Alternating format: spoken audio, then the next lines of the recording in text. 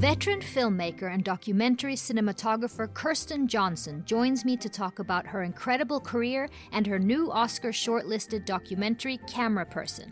This is Pop Culture Confidential.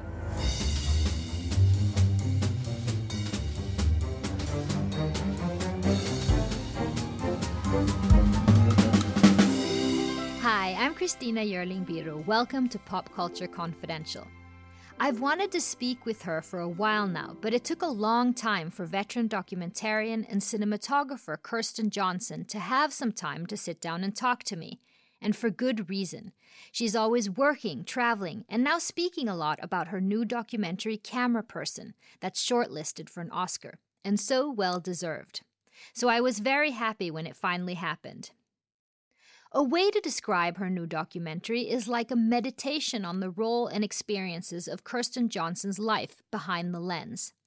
The film consists of outtakes from her vast career and footage that never made it into some of cinema's most influential documentaries that she's worked on. Kirsten Johnson has worked with, among others, Laura Poitras on the film Oath and Citizen4 about Edward Snowden, and with Michael Moore on Fahrenheit 9/11. Cameraperson moves between outtakes from those films and, for example, Johnson's footage of a midwife at a Nigerian clinic who, under dramatic circumstances, brings a newborn back to life. Houses, churches, and fields of sunflowers where various massacres have taken place. A young woman at a Planned Parenthood clinic who's in anguish over her decision to have an abortion. Johnson and Poitras trying to film the exterior of an Al-Qaeda detention facility in Yemen without arousing the police. The site of a mass rape of Bosnian women by the Serbs during the Bosnia War, and lawyers from the trial of the white supremacist who murdered James Byrd in Jasper, Texas in 1998. All this is intercut with Johnson's own children, her twins, and beautiful and extremely personal segments of her own mother, who has Alzheimer's, gently combing Kirsten's hair and not quite sure who her daughter is. The footage shows such bond and love, but as Kirsten Johnson says, also a betrayal of her mother, who would never have wanted to be filmed in the throes of Alzheimer's. It is fascinating how Cameraperson's montage of footage, but with no narration, opens up to all the questions that Kirsten Johnson has asked herself during her long career. The challenging decisions in filmmaking, the joys, the horrors she's seen, fragmented memories of family, but also the ethics and moral choices you have to make during documentary filmmaking, asking subjects to relive horrors, when to film and not, the power of the moving image. And through all her footage, the difficult and the beautiful, you feel Kirsten Johnson's warmth, her empathy, and her huge laugh. Ms. Johnson, thank you so much for talking to me finally. Thank you. I'm delighted to be here. And for the amazing movie you've made. I've never seen such a sort of meditation of life. And thank you. And congratulations for being on the Oscar shortlist. Oh, yeah. And I'm with a kind of spectacular bunch of films. It's really a great year. Could we start maybe before we get into it, and you can explain your idea with the movie and what the footage is and so on? Sure. Well, basically, I've been an independent freelance documentary camera person for the last 25 years. And I have worked with a lot of different directors, probably over 50 different directors. And at a certain point, I became compelled to start asking directors to look again at footage that I had shot for them years before. And little by little, I started discovering things in that footage that I wanted to put together. So that's what the film is. It's a collection of footage from across 25 years without any voiceover by me to talk about what it is to be a camera person. And I thought we'd get, by talking about a few of the scenes in it, that we can get an idea of what it is. A few of the scenes that actually sort of personally I thought were very, very strong. And the first one is the one with the baby that's struggling for his life. Oh, yeah, I know what you're talking about. Can you tell me a little bit about that the filming conditions around that and when this was? Sure. I went to Nigeria with a director named Dawn Sinclair Shapiro for a film called The Edge of Joy, which was a film about maternal mortality. And when you go into a project knowing that you're trying to address the high rates of maternal death when women are trying to give birth, you know that you're in for an intense shoot before starting. And we went to a hospital called the Mohammed Murtala Hospital in Kano, Nigeria, which has one of the highest rates of maternal death in the world, but is also one of these places where people are working really hard to try to combat it. Mm-hmm. And so they wanted to show their work at the hospital. And so, what's interesting when one films, you go into situations not quite knowing what you're going into. In this case, I knew I was going into something intense. But what happened there following the birth of twins, where there was not a doctor present and a C-section was needed, but wasn't available, has pretty much haunted me for, the years since I shot it, the 6 years since I shot it. But it's haunted me in a peculiar way because I knew what happened. I remember what happened, but in my mind, there was just this blurry image of a midwife's face.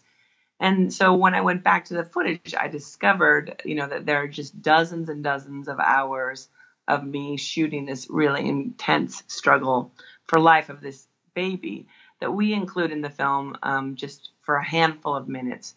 But I think, you can confirm this with me. As a spectator, I think you feel immediately how life or death, the consequences, the stakes are. Yeah. And how many hours was it you were there with the baby? Well, I've been for about half the year of showing this film in film festivals, I've been saying 12 hours, but I saw the director recently and she said, no, we filmed for 30 hours. So,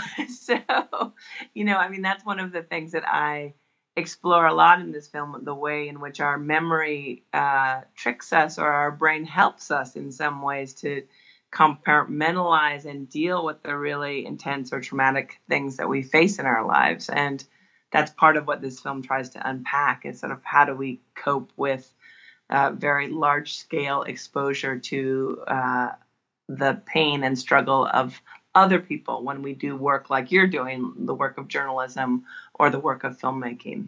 Because the baby there is struggling for life, and we keep getting information that they don't have what's needed, and you're always on the edge. And one thing that I think was very powerful in this movie is the sound in this clip.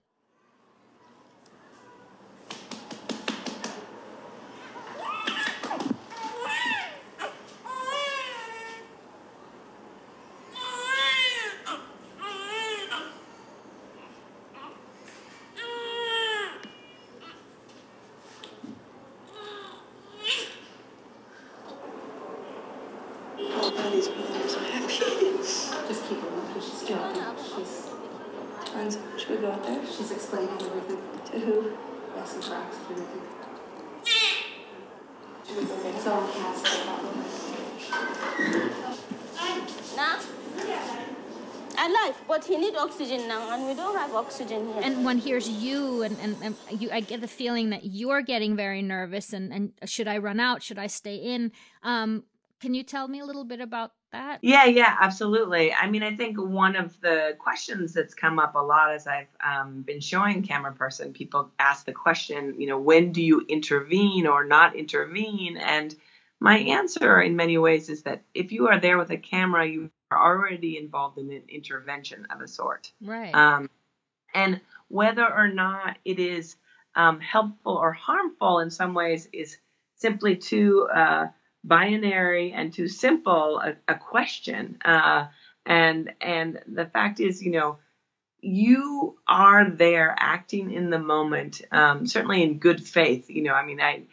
There's no question that if I could save someone's life, I would put down my camera to do so.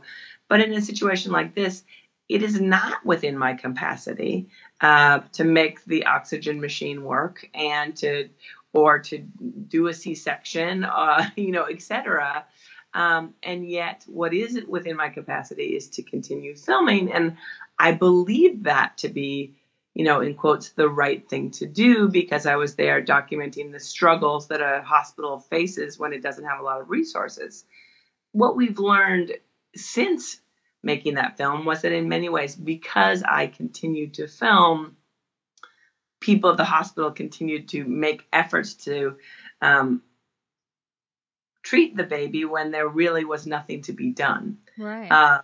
And, then beyond that, what we've also learned is that the father of the twins, and he basically was by my side as I filmed, and the two of us went through the very painful process of the baby's, struggle to live together. And, he now lives in Boko Haram territory. And what I've heard from human rights activists in the region, I don't know this to be true, but what I've heard is that he was very affected by the fact that I and the sound person, Judy Karp, stayed with him through that period of his baby's struggle, and that it's really made him a person of very strong political conviction, that he's a moderate imam and he speaks out on behalf of women's rights and women's rights to health care in a place where it's, dangerous to his life to do so. And part of what he cites is the reason why he does that is the way we all went through that struggle of his baby together. So these are what they call unintended consequences, right? And we have no idea in the moment of filming what it's going to mean in the future. In that instance, the fact that you were there really made a huge difference that would not have made if you weren't. Do you have examples of where you have felt, I'm actually putting these people at risk by being here and by documenting this? Well, absolutely. Across my career, I ask those questions all the time. And even in a very simple way of, you're asking a person to relive a traumatic experience. And you're doing that on behalf of a film that, hopes to address a larger issue. But, there you are in Rwanda asking someone you're going to be with for an hour, what was it like for you in the genocide? And these are terrible experiences that people have lived through that we are asking them to conjure up. And one of the things that for me that was so fascinating in the process of making this film was that I realized I was protecting myself by the ways in which my memory didn't completely work around all the terrible things I have seen, right? And so when you are asked to conjure something terrible that you have lived through or even simply witnessed, that is quite an ask. So those boundaries are very fluid. It depends on case to case where you are and what's happening in the moment. You have to be quick. Yeah, absolutely. And I would say that they're even, that they're fluid. They're fluid even with the same person. Even if a person has agreed that they wish to be filmed and they have reasons for doing it, there may be something that they say that changes that equation completely. Another very strong moment for me, among many, is the young girl at a Planned Parenthood. Yes. Who's literally torturing herself about getting pregnant. And there you actually hear, it's like, stop, we can't go on, I can't interview anymore. You need to stop torturing yourself. Can you tell me about that moment? Yeah, I was there with Dawn Porter, who for her film called Trapped, and this young woman was really beating herself up about being in the position of needing to seek an abortion. And Dawn says to her, you can't call yourself a bad person anymore. You have to stop saying that to yourself. And then I sort of pipe in and say, we've all had unintended pregnancies. We've all experienced this. Sort of basically just as a gesture of solidarity in this moment to say, we're not in your shoes, but we understand what it is to make mistakes and be faced with these terrible choices. And what I find powerful about that scene is she speaks from such a heartfelt place. You don't see her face because she needed to stay anonymous. You just see her hands and her legs as she sort of, you can feel all the emotion she's experiencing through watching her hands in some ways. But what she says, Dawn asks her to say the sentence, what would you do if this abortion clinic was not here? And what she says is, I would probably give the baby up for adoption but I don't want to do that. And she expresses this idea of, she knows how much she would love the baby if she saw the baby. Right. And that is a really, it's just an incredible thing for a person to say. And in times where the political divisions are so strong, it becomes almost impossible to speak such contradictory truths as that. And of course, the sound of that young woman's voice does not appear in the film Trapped, because the film Trapped is a film that sort of advocates for the right to choice for abortion. And so that sentiment can exist in that film that is an advocacy film in many ways. Right. And that's what in many ways, what I loved about searching through footage was to allow in footage that couldn't stand in the context of other films that had a different purpose than mine does. You've been a camera person for such a long time with so many incredible films. What are some of the things you learned from the beginning about just how to make people comfortable, and about people in general when you're coming in there with your camera to take a piece of their life, so to speak? Yeah, well, it's funny. One of the things that's been really important to me with this film is like thinking of new ways to speak what we do, so to use the word camera person, for example, or to speak differently than to say, we shoot people or we take pieces of them, all of those kinds of ideas, I think, are ones that indicate that there's some, sort of unfair exchange going on. But, on some level, I think that's wishful thinking on my part. The fact is we do take things away from people, and hopefully in the act of filming, we are giving things to them too. But sometimes that's not the case. And so I guess my first rule of thumb is to think about, why is someone letting themselves be filmed? Mm-hmm. What is their motivation? Why have they agreed to give access? And to recognize there are things you do not understand about why that is true, and that's not a closed story, and to sort of continue to search for understanding of why they are letting themselves be filmed. And if there are reasons that don't correspond with what is the film that you're intending to make, then you've got to negotiate that too.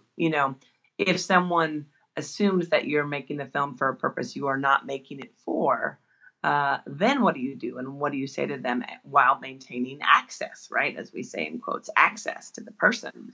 And so I guess for me, like, on the most profound level, I would say humility and kindness is what we have to be there with, because both the person being filmed and, me with the camera, or whoever you are with the camera, you don't know what you're about to engage in with the other person, and sort of trusting that it will reveal things to you that you've never imagined before, and that may or may not be more vulnerable than everybody wants to be. Mm-hmm.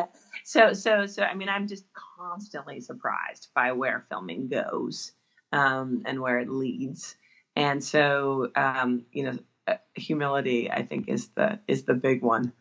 Just know that you don't know very much. Right. When you walk into the room, you must get offers nowadays from all the big documentarians. How do you choose your project? Do you have like a political? Do you choose your project as this is a message that I would want to bring out? Why do you work with Laura Poitras or Michael Moore, for example? Right. Well, I absolutely am compelled by the people who I work with. So, literally I would work with Laura Poitras on any project, because I am so deeply moved and impressed by her approach to living and to questioning, and the nature of collaboration that's possible with her. I really hope not to be involved in projects that have a particular message. I do get engaged in projects that address what I consider to be, very fundamental problems or dilemmas or concerns to me. And, they are legion and ever growing.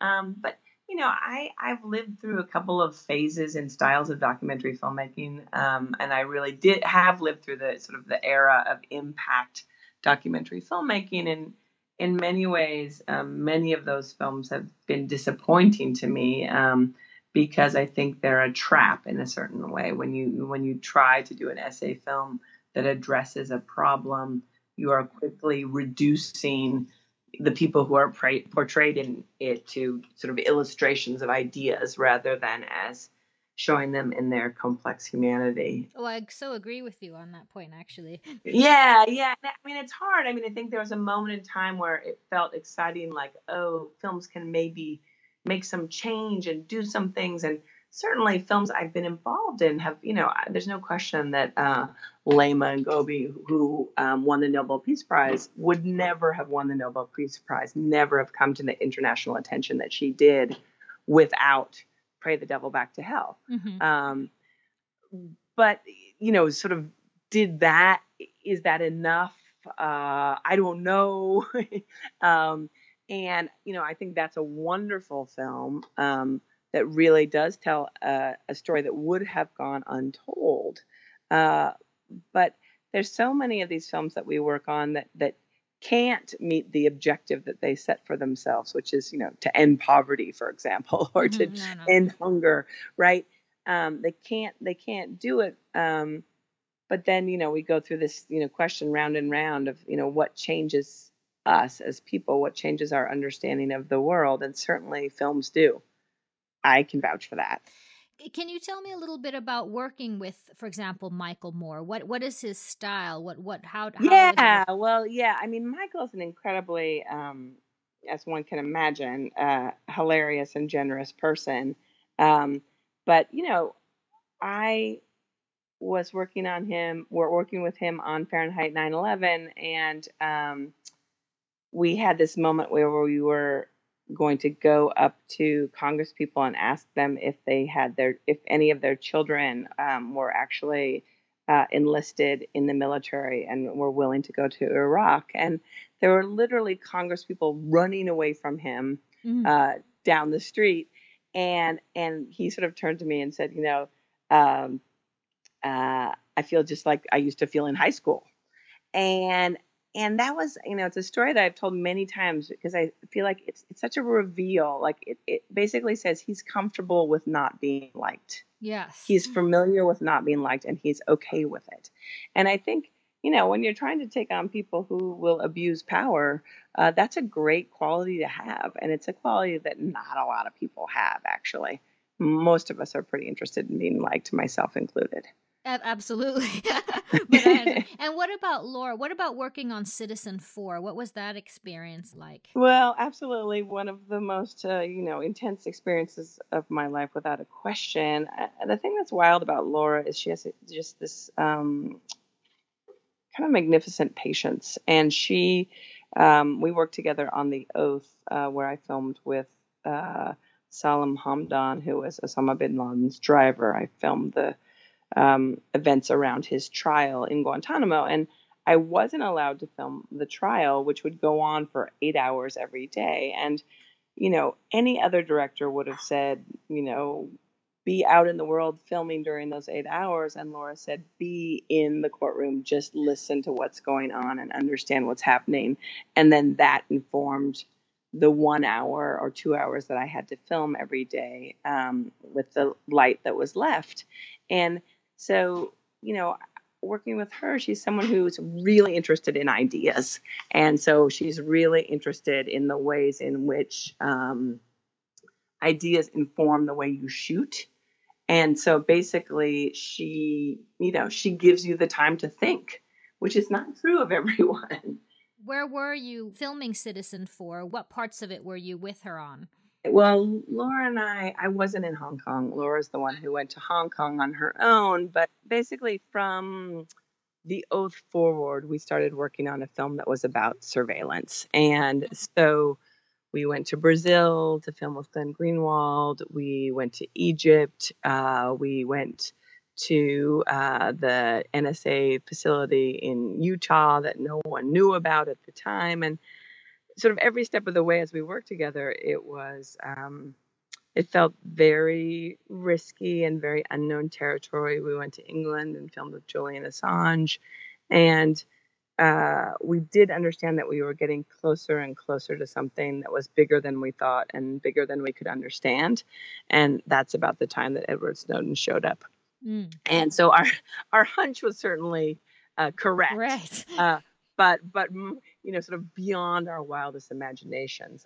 So it was a particularly terrifying experience to go through that period where he had contacted her, and I was one of literally the smallest handful of people who knew about it, and helped Laura make the decision about whether she should trust him, whether she should go, and no news she reached out to a couple of people and nobody wanted to touch it. It was incredibly, she will never admit to bravery, but I will certainly give her credit for having it. And which is something you must have had or have. You've worked in some of the most dangerous war zones, and in the movie you see some beautiful pictures of your children and your family. How much do you think about putting yourself in harm's way? Well, I always like to sort of push back and give perspective on these things. Like, I think those of us who are journalists who choose to go to places are in a completely different position than people whose lives get upended by war, for example. And so, I have always been in the position of a certain privilege that would allow me to come and to go on my own terms, right? And, no person can ever control violence, and violence can come out of nowhere to any of us. And in certain situations, that's more likely than others. But I feel much more interested in bringing attention to the risks that people live in on an ongoing basis that, I occasionally visit. And there's no question that, since I've become a mother, I've thought about it differently in many ways. But I think I've always thought of myself as a person who desired to continue to live and continue to do strong work, but also a person who would be unafraid in moments when courage was necessary. Mm-hmm. And, at a certain point when you travel around enough in the world, you realize there's a lot of courage necessary, and it's necessary all the time. And actually, there's a huge amount of work to be done. And so sometimes that's overwhelming and sometimes that's invigorating. I was just writing something today about Abbas Kiarostami and thinking about the people that we've lost this year and the various losses of 2016, including the electoral ones. Right. And, I think we have many examples around the world and throughout history of people who have lived and thrived creatively under, abusive regimes, who've managed somehow to get the word out about how to be decent humans. And that's the struggle that we all we need courage to do, moving forward, I would say. And of course, you are bringing us these stories of the horrors that these people are going through, and of course, can't even imagine that. But there must be a certain amount of horror that you have to deal with when you get home.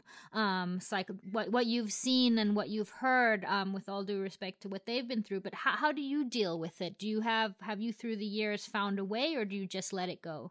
Well, it's funny, I think that this film was really a reckoning for me. I would not have said that I really had much to deal with before I worked on this film. Oh, interesting. Yeah. I really, I just kept moving forward all the time. And, I'm a person, as evidenced in the film, who loves to laugh, maybe not so much in this conversation, but certainly I take great joy in living and in eating and dancing and laughing with people. And I'm someone who I have a lust for life, and that's always true no matter where I go in the world. And I find that to be true of people wherever we are in the world together. And so, I mean, part of it has just been the endless feeding of my own curiosity and sense of discovery has been part of what's kept me, I would say, a fairly balanced and healthy person along the way. But working on this film did make me realize that I had accumulated and sort of buried within myself many, many difficult experiences and stories. And I do think that, we all, no human gets to avoid a few moments of great trauma. And usually, a couple of those are the deaths of our parents, if we are so lucky to have known our parents. And, my facing of my mother's illness with Alzheimer's and her death, I think really triggered in me this need to slow down and look at what I had been doing. And because of her memory loss, it made me think a lot about memory and how mine worked. And that's when I sort of discovered how much I had, accumulated inside of me. But this film has been a real gift to me, and the conversations that have grown out of it, like this one, have been just so meaningful to me, and really, I think, are part of how I'm now processing what I have spent years filming. So that's been a therapy, if that's yeah. easy. Oh yeah. Yeah. And to know that the experiences are shared with so many people is really meaningful. You include your mother, who has Alzheimer's or who had before she passed, in the movie, and what you were saying about Joe, even though it's very sad this day, you laugh. It's such a joyful set of, she's combing your hair in a way that you can really see that even though things are she doesn't really remember, there is this great love between you. They're very beautiful. Was it difficult to include that footage of your mother? Oh yeah, hugely. This was, you brought up first the baby in Kano, and I would, both the baby in Kano and the footage of my mother's, the footage that I struggled the most with on many levels. My mother did not want to be filmed by me when she was lucid, because I think she was from a different era. I think now we're in this era where people understand you may be filmed many times. You may have many conversations. If this was the only conversation I was having about Cameraperson, I would probably be, speak much more with much more control and purpose, and be much more worried about what I am saying. And, I am completely committed to this conversation, but I am comforted by the fact it's not the only conversation I will have. Right. But I think in the era when people, they would be filmed once, it became this sort of terrifying thing of how will I be represented into the future? And my mother held that kind of idea about filming. So she didn't want to be filmed. So I knew that filming her while ill was truly a betrayal of her, even though obviously I'm trying to do it with the utmost tenderness, just to show her in that state. That's not how she wanted to be remembered by the world. I can promise you. Who's this guy? Who's that guy? That's who I married. That's who you married? Uh-huh. Who is he to me? You know him too? I know him too. I've known him all my life. No kidding. Yeah, I'm serious. And look, here's me. It's a teeny tiny baby. With that little smile, right? That's that little smile I do. Look at here. How does it go? Wait, let me show me. Show me, how's it? I like to smile without opening my mouth, right? Yes. It's a nice little baby. Not cute little baby. Oh, don't take a picture when your hair's messed up. Can you fix it? There we go. Oh, yeah. That's looking good. You getting me? Trying to get you, huh? That's good. You're helping me. But as a viewer, one sees it exactly the way you meant it. I mean, she doesn't know that, but but of course, I understand that it's a difficult. Yeah, it was interesting. A woman who knew my mother saw the film, and she came up and she said, "That woman on the screen is not Katie Jo," and it was so interesting. It comforted me that she said that, because it was like, oh, she knew my mom. She really knew my mom, because that would have been my mom's response. Right.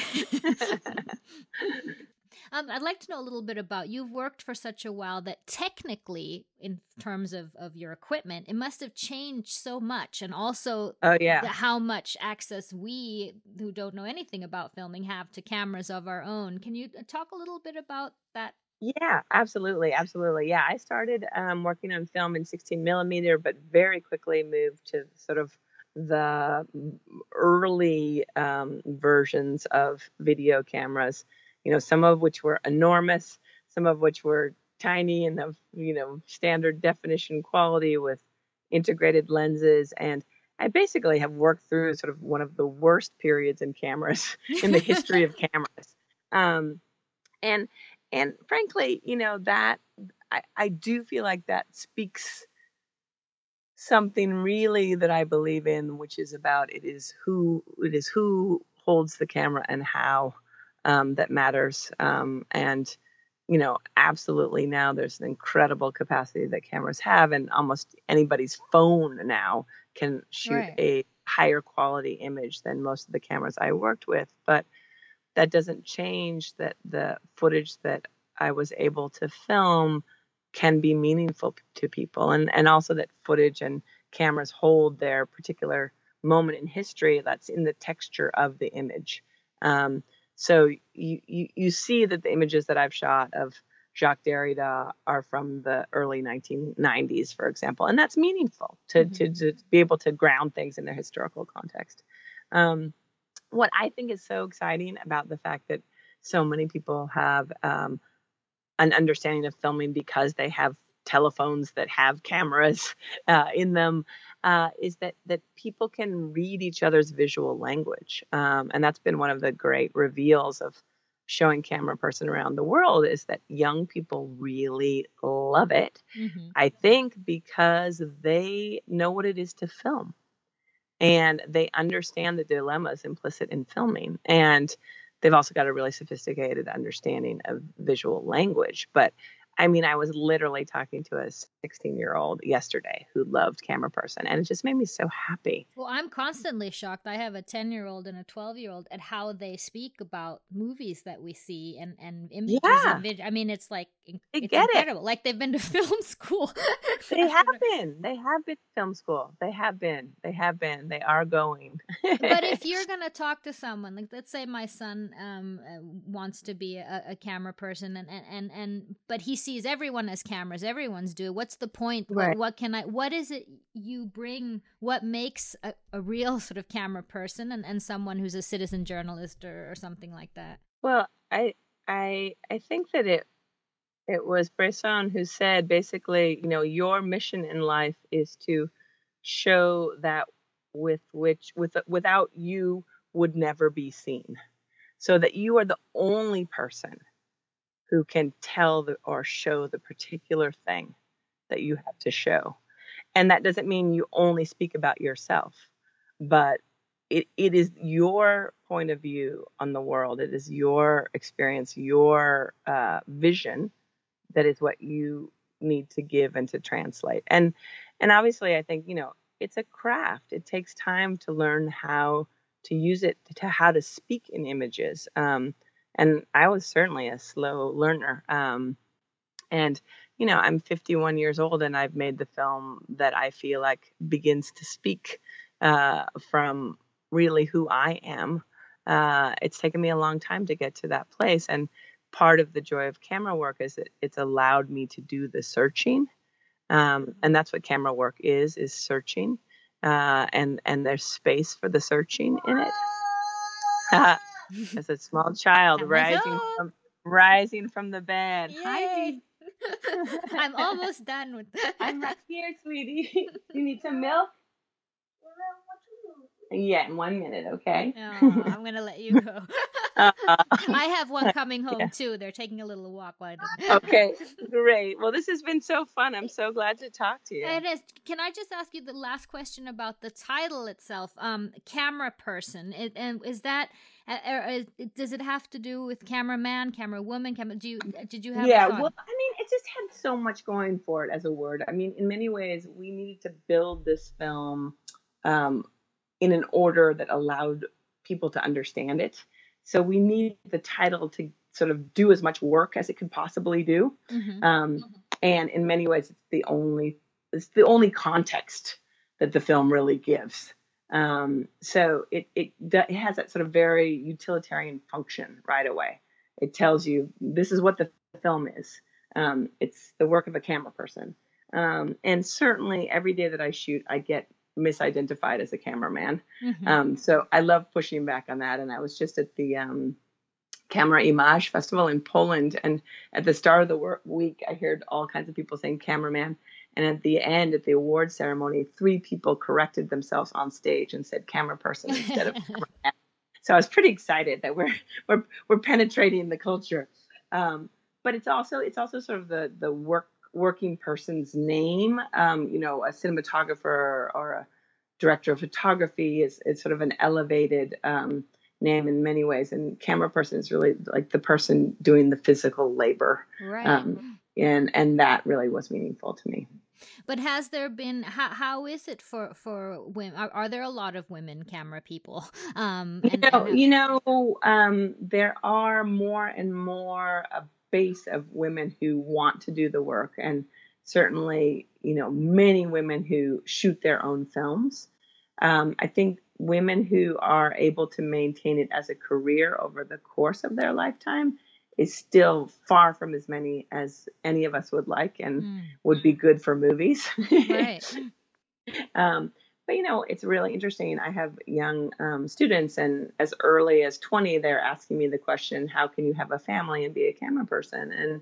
And so what I do is I ask that question to all of my students now, male and female. I say, how are you going to be a parent and do this work?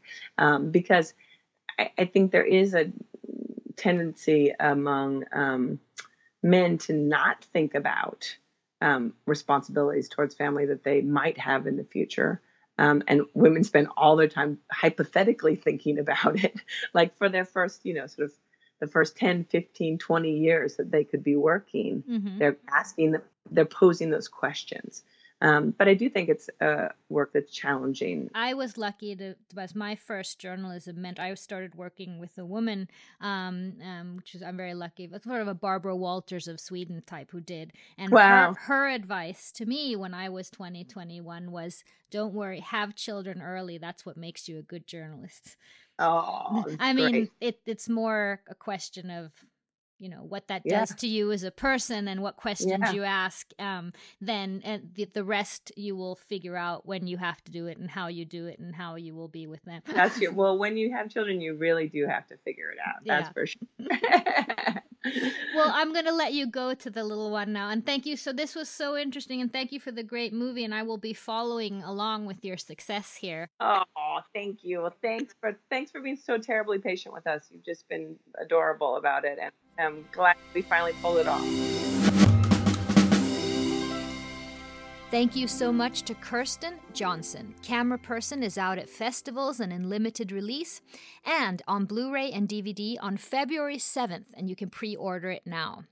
Thank you so much for listening to Pop Culture Confidential. Next week, we will have the director of one of the most Oscar-buzzed movies of the year, La La Land, Damien Chazelle, will be on Pop Culture Confidential.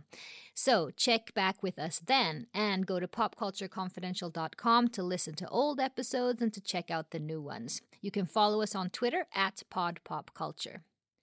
This episode was edited by Tom Hansen, theme music by Carl Borg, and produced by Renee Witterstedt and myself. I'm Christina Jörling-Biro. Thank you so much.